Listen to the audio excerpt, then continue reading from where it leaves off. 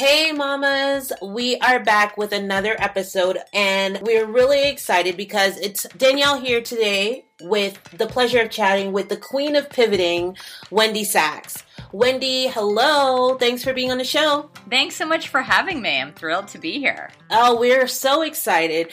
For those of you that might not be aware, Wendy is an Emmy Award-winning producer, former Capitol Hill press secretary, editor-in-chief of Care.com, media relations executive, and now the author of Fearless and Free, How Smart Women Pivot and Relaunch Their Careers. If that's not a mouthful of awesome, I don't know what is. Thank you. So, Wendy, we like to really get to know the women that we're interviewing here, more so just like at their essence and at their core. So, if you can give us a brief introduction of who Wendy is, outside of being the mother. Sure. I'll say that I have pivoted so much that I'm practically pirouetting at this point. And, I've worn so many different hats and I've done so many different things. And it's been such a journey, really, that, as a writer, I feel like I write about, as so many women do, and so many people do, you write about what you know. And I've written about motherhood, and I've written about women's issues, and obviously all this career stuff. And in my case, I really write about what I need to know. So I think at my essence, it's, I'm always on a quest. I'm always trying to figure things out. And certainly between motherhood and career, that's really defined my past decade or so, because I am a mom and because I've always wanted to have a big career. So much of what I've done and what I've, focused on over the past 10 years or so is really figuring out the best way to make these things happen for moms. And, how can we be big in our career? How do we figure it out, particularly as digital is disrupting the workforce, and there's so many different things that, happening right now. It's a very interesting time. That's spot on. I'm curious though, when we think about Wendy, the mother now, and the author, and kind of just this champion of womanhood and motherhood, what would you say were some of the key moments of personal change when she became a mother?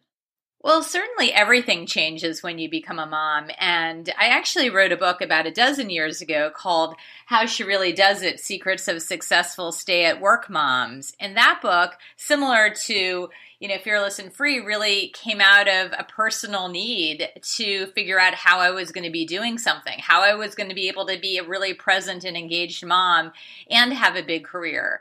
And at that point, I had left my job at NBC. I had gone to work at a startup because that was the thing to do. And I wanted to get some .com experience, is what everyone called it back then. And 9/11 happened.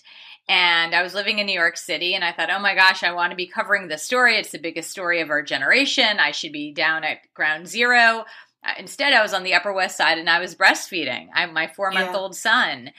And I really struggled with how I was going to be able to balance that big career and a family. And that's what led me to How She Really Does It. So I think that for me, it's always, being a mom has really certainly changed my priorities, certainly put things into focus at the same time. And the workforce is not so accommodating to mothers. Even in the past, dozen years since I first started writing about it, not much has truly changed. I think awareness has changed, and I think millennials entering the workforce, or they've been in the workforce for several years, but millennials becoming mothers now have forced a change. And companies are really rethinking their policies, and they are trying to bring back female talent because they've been bleeding female talent for the past decade. So all of these things are happening right now, which I think is very positive. And I think also what's different is that there's a true sisterhood now that I'm recognizing that just did not exist when I was coming up through the ranks.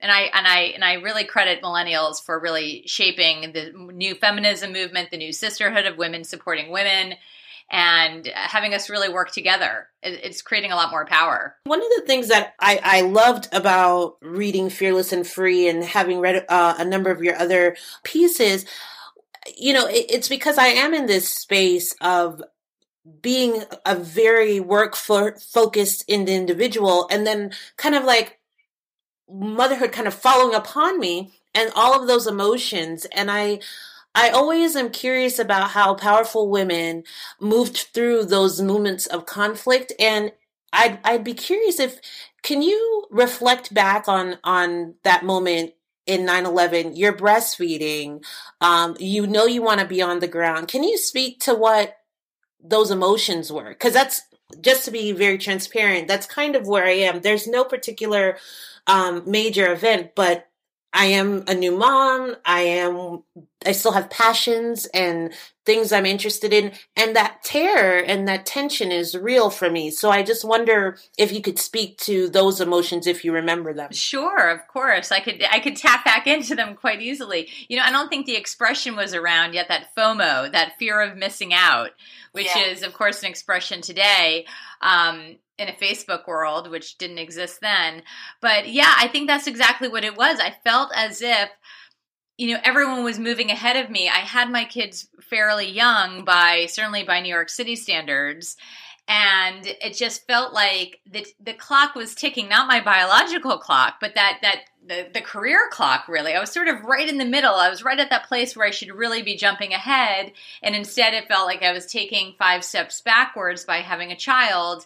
And I really was quite concerned that I was going to miss out on having the big career because I felt like I was having to take a pause. So there was anxiety. I was feeling very, very anxious about all of that. And then at the same time, I felt that guilt of not wanting to really leave my child and hop back on airplanes and be, flying around the country for NBC News like I had been doing pre-having my kids. So that's the conundrum that I think a lot of women face when they have children. Again, you speak to a lot of kind of like the steps of working through those feelings and really kind of getting into a position where the idea of changing careers, reconnecting with your career, or just owning your space of motherhood in Fearless and Free. So I'd be curious, because one of the things that you say early on in the book is that pivoting is not inherently feminine. That women aren't usually the ones who pivot. Can you speak a little bit more to that? Sure. I think that it comes down to, well, there's a couple of things that going on here. One is confidence, and that's connected. That's a cousin to risk taking, right? So we need to have the confidence to be able to take the risk. And what studies really show are that, men, this is a study that's often cited, that men will apply for a job if they meet 60% of the qualifications, whereas women need to meet 100% of the qualifications to apply for that job or to raise their hand for the promotion or to take a step forward. And it's our need to be perfect. And I think this also is what we see in motherhood, right? I mean, it's part of the culture of perfect mothers. Right. And the message that we're sent. That's the message, right? What a perfect mother does, what a good mother does. And that perfect or good mother is not sacrificing her child for her career. I mean, she's really putting her kids always first. And that's the cultural messages that have been handed down for generations now, which really create a lot of anxiety, I think, and a lot of guilt for women. So, so first there's that sense of self, that sense of confidence.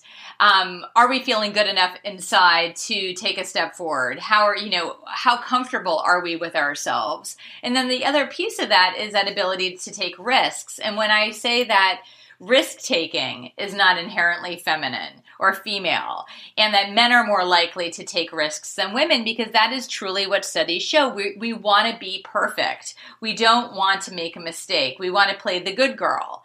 And risk-taking means you might fail. And we don't want to fail. We don't want to fail as mothers. We don't want to fail in our career. We want to get it right. And that is exactly what can hold us back when it comes to taking steps, when it comes to pivoting and changing things up for ourselves. We want to play it safe because it feels more comfortable. And if we feel like what we're doing is good and we're sort of good enough in that role, we might not be willing to take that risk. And sadly, that's what can hold so many women back. And also those noises in our head, those voices that can create the paralysis, that we overthink our next move. We're thinking and thinking and thinking. We want to make it perfect and want to get it straight. You throw a child into the equation and you really might be feeling really paralyzed because you don't want to take a chance. Yeah. Yeah. I mean, because the thing that comes to mind immediately is that mothers are actually the ultimate risk takers, because you're bringing, I mean, and parents, I should say, but we're speaking to mothers as an audience here.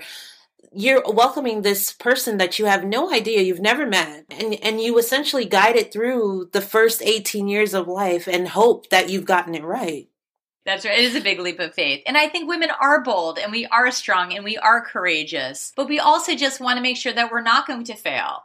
And so obviously, as you know, look, parenting is very different than, you know, mothering your own career, right? I mean, right. It is truly different.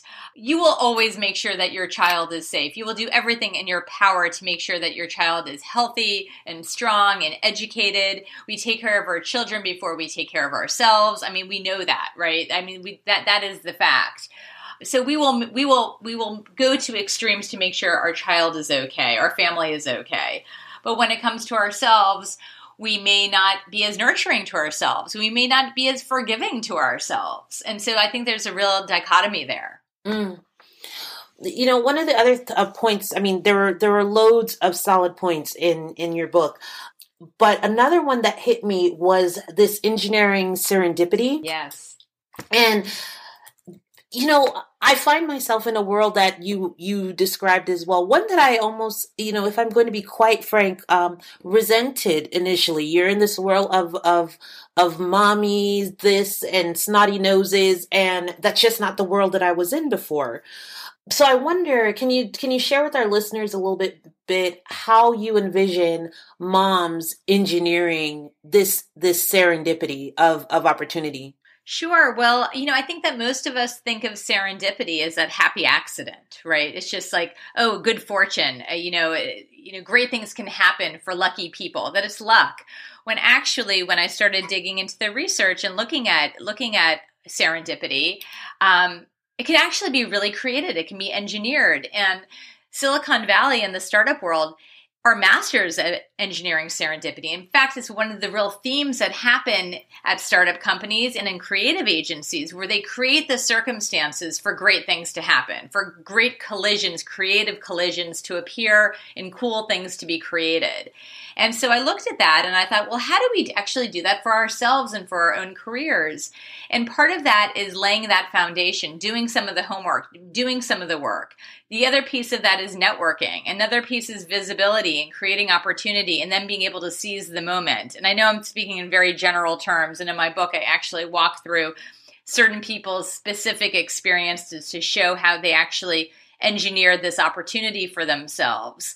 But for moms, you know, one of the issues that I write about, because this book is very much a personal journey of my own experiences. And in fact, as I was writing the book, I was even going through the motions and very much living the themes of this book. So networking. First of all, so many women, we hate that term networking. That word itself seems very aggressive almost, very, super sort of contrived, right? Right. I'd actually rather use the term connecting.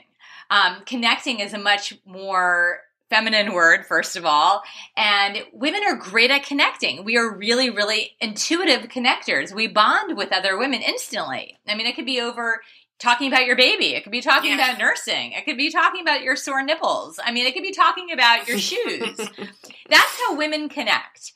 And so when we go to events, these quote unquote networking events, a lot of women, and myself included, I never thought of myself as a good networker. But what I've really learned is to be very strategic when I walk into the room. Who am I trying to meet with? Who do I want to connect with? Who do I want to form a relationship with? Who do I think that maybe I have something to offer them and I should present that to them? Maybe, so it's a little bit of swapping eggs for milk of, what you're going to sort of give and get in these situations. But I think if we reframe it in our minds as making connections, making personal relationships that, yes, could hopefully propel our careers forward, if we reframe it that way, I think it becomes a lot more palatable for so many women. And for moms, the truth is, look, when my kids were little, I live in New Jersey, all the work events are in New York City. The last thing I wanted to be doing was staying after work, missing my kids' bedtime, missing, a late train back home. I mean, all of that just seemed like such an incredible hassle. And I wasn't putting networking events on my calendar. I just, it just seemed too stressful. I wasn't sure if it was really worth it. I mean, I sort of knew it was worth it, but how valuable is it? I would weigh those things in my mind. And for many years, I was really off the radar. And I realized that the people who are really progressing in their careers and creating serendipitous opportunities for themselves were the ones who were out there. They were working it. And it takes work. It does take effort.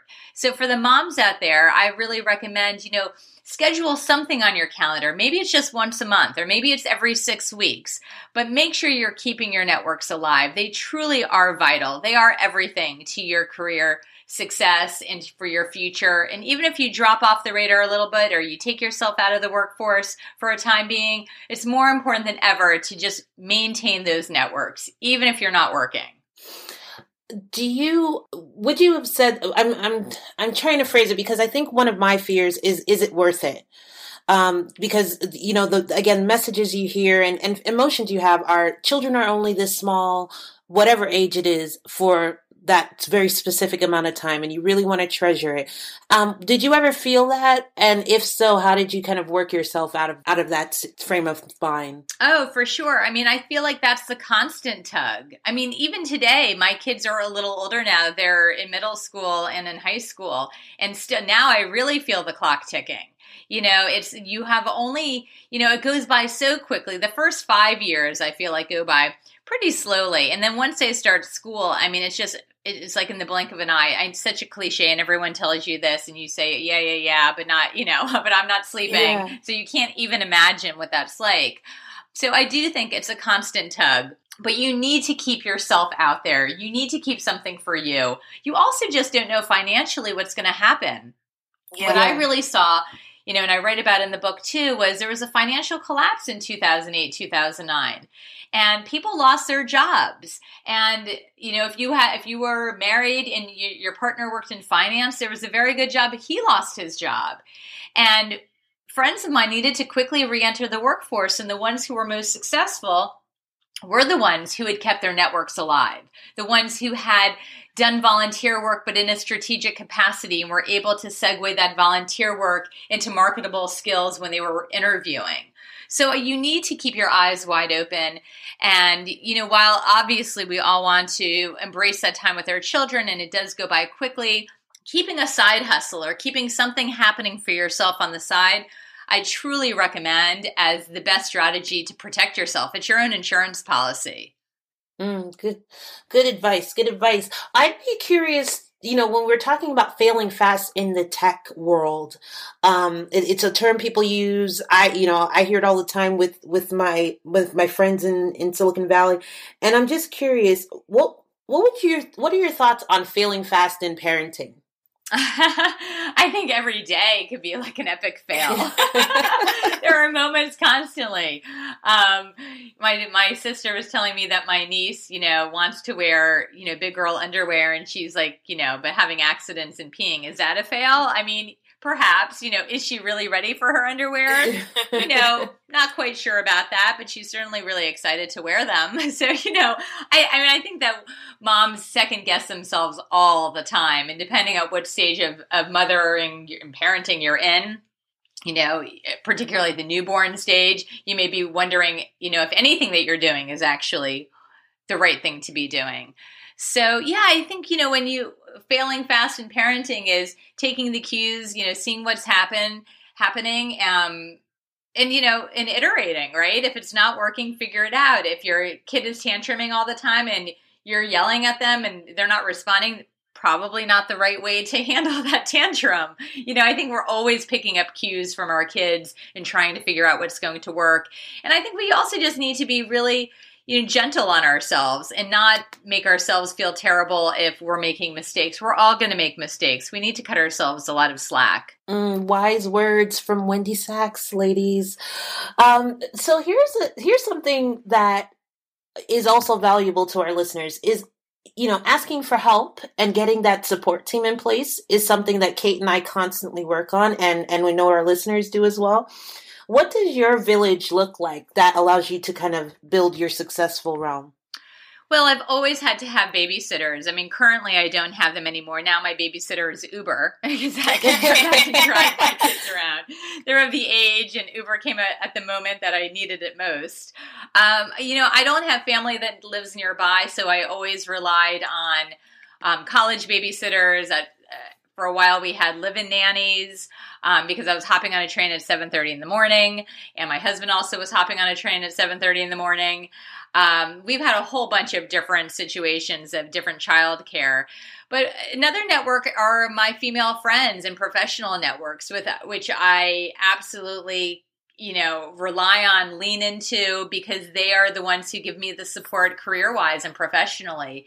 And, when I was just circling back to what I said earlier, was I really feel like the sisterhood of women is really, it's quite powerful. And while we've always had our village, and women have always had their own, tribal village and took care of each other, we're seeing in another type of way these days, career-wise. I think there are more women at the top, and we're really concerned about lifting women up with us. And that's part of the network. That's a village that I absolutely lean into and rely on. And because it sounds like while the village of sisterhood is great, it should also support some downtime. So I'm curious, what do you do for your own levels of self-care? I'm a big fan of SoulCycle. I run, I go to some exercise classes. I do need to work out. I'm not one of those women who works out 5 days a week. If I'm lucky, it's once, maybe twice a week. But it is a huge release for me. I mean, to me, it's complete pleasure. The endorphin rush. I do believe in taking care of yourself. I mean, to me, it's everything. And sleep. I need sleep. I'm not a great sleeper, but when I sleep well, I'm really happy. I have a 2-year-old and a 9-month-old, so I will see sleep in the future. You also you talked a lot about meditation in Fearless and Free. Curious if that's something that you've also prescribed to. It's so funny. One of my stories is Susie Yalof Schwartz, who was the editor-at-large at Glamour magazine for many, many years, and her big pivot was opening the Unplugged Meditation Studio in Los Angeles, which has become very trendy. Meditation is like all the rage right now. So it's funny you ask, is that part of my routine? I feel like I have meditation envy. I wish I could actually get to a meditation studio. I know that they are in New York City, and I really, over the last summer, I thought I'm going to commit to this. I'm going to go, and I still haven't gone. And I sort of truly fantasize about it because it seems like an amazing thing to be able to do. Well, we'll say it's on your to-do list. It absolutely is. I do try to practice some of that breathing, but it's definitely on my to-do list. Excellent. Well, I mean, this was definitely amazing. It's a little rapid fire, but we wanted to get as much out of you as possible, Wendy, and we're hoping that we can get you back on to dig a little bit deeper on some of these topics. But I think what would be really cool for the listeners is for you to share where they can find out more about your book and other ways they can learn about you, Wendy. Absolutely. You can find me at wendysachs.com. You can find my book in every bookstore now, hopefully. Also on Amazon.com or BarnesandNoble.com. It's definitely widely available. You can find me on Twitter at WSachs, SACHS, or on Instagram. I think I'm also WSachs. You can find me on Facebook. I'm pretty easy to find. Excellent. So basically, everyone that's listening needs to go out and Google Wendy Sachs and find her somewhere because she's everywhere. She's everywhere. And she's on Go Ahead Mama. And we're hoping to have you back, Wendy. Thank you so much for the time. Oh, thank you so much for having me. Oh, talk with you soon. Okay, great. Thank you. Hey mamas, thank you so much for listening to this episode. We hope you got a lot out of the conversation with Wendy. Wendy, again, thank you so much for being on the show. As always, we want to hear your feedback. We want to know what we're doing right, but we definitely want to know what we can improve on. So please send us an email with suggestions for guests, suggestions for topics. We want to hear what you want to talk about. You can always email us at letstalkmamacita@gmail.com, and you can definitely give us a like on Facebook at Go Ahead Mama. So please, if you like the show, don't forget to give us an iTunes 5-star rating. If you don't, send us an email and tell us what we can be doing better. As always, thank you so much to our producers, The Mediocre Parent Show. You guys rock. Thank you so much. And we want you to remember that parenting is tough, being a mom is tough, and no one's got it down pat. We're just here to help you guys get along a little bit better. So until next time, mamas, be awesome.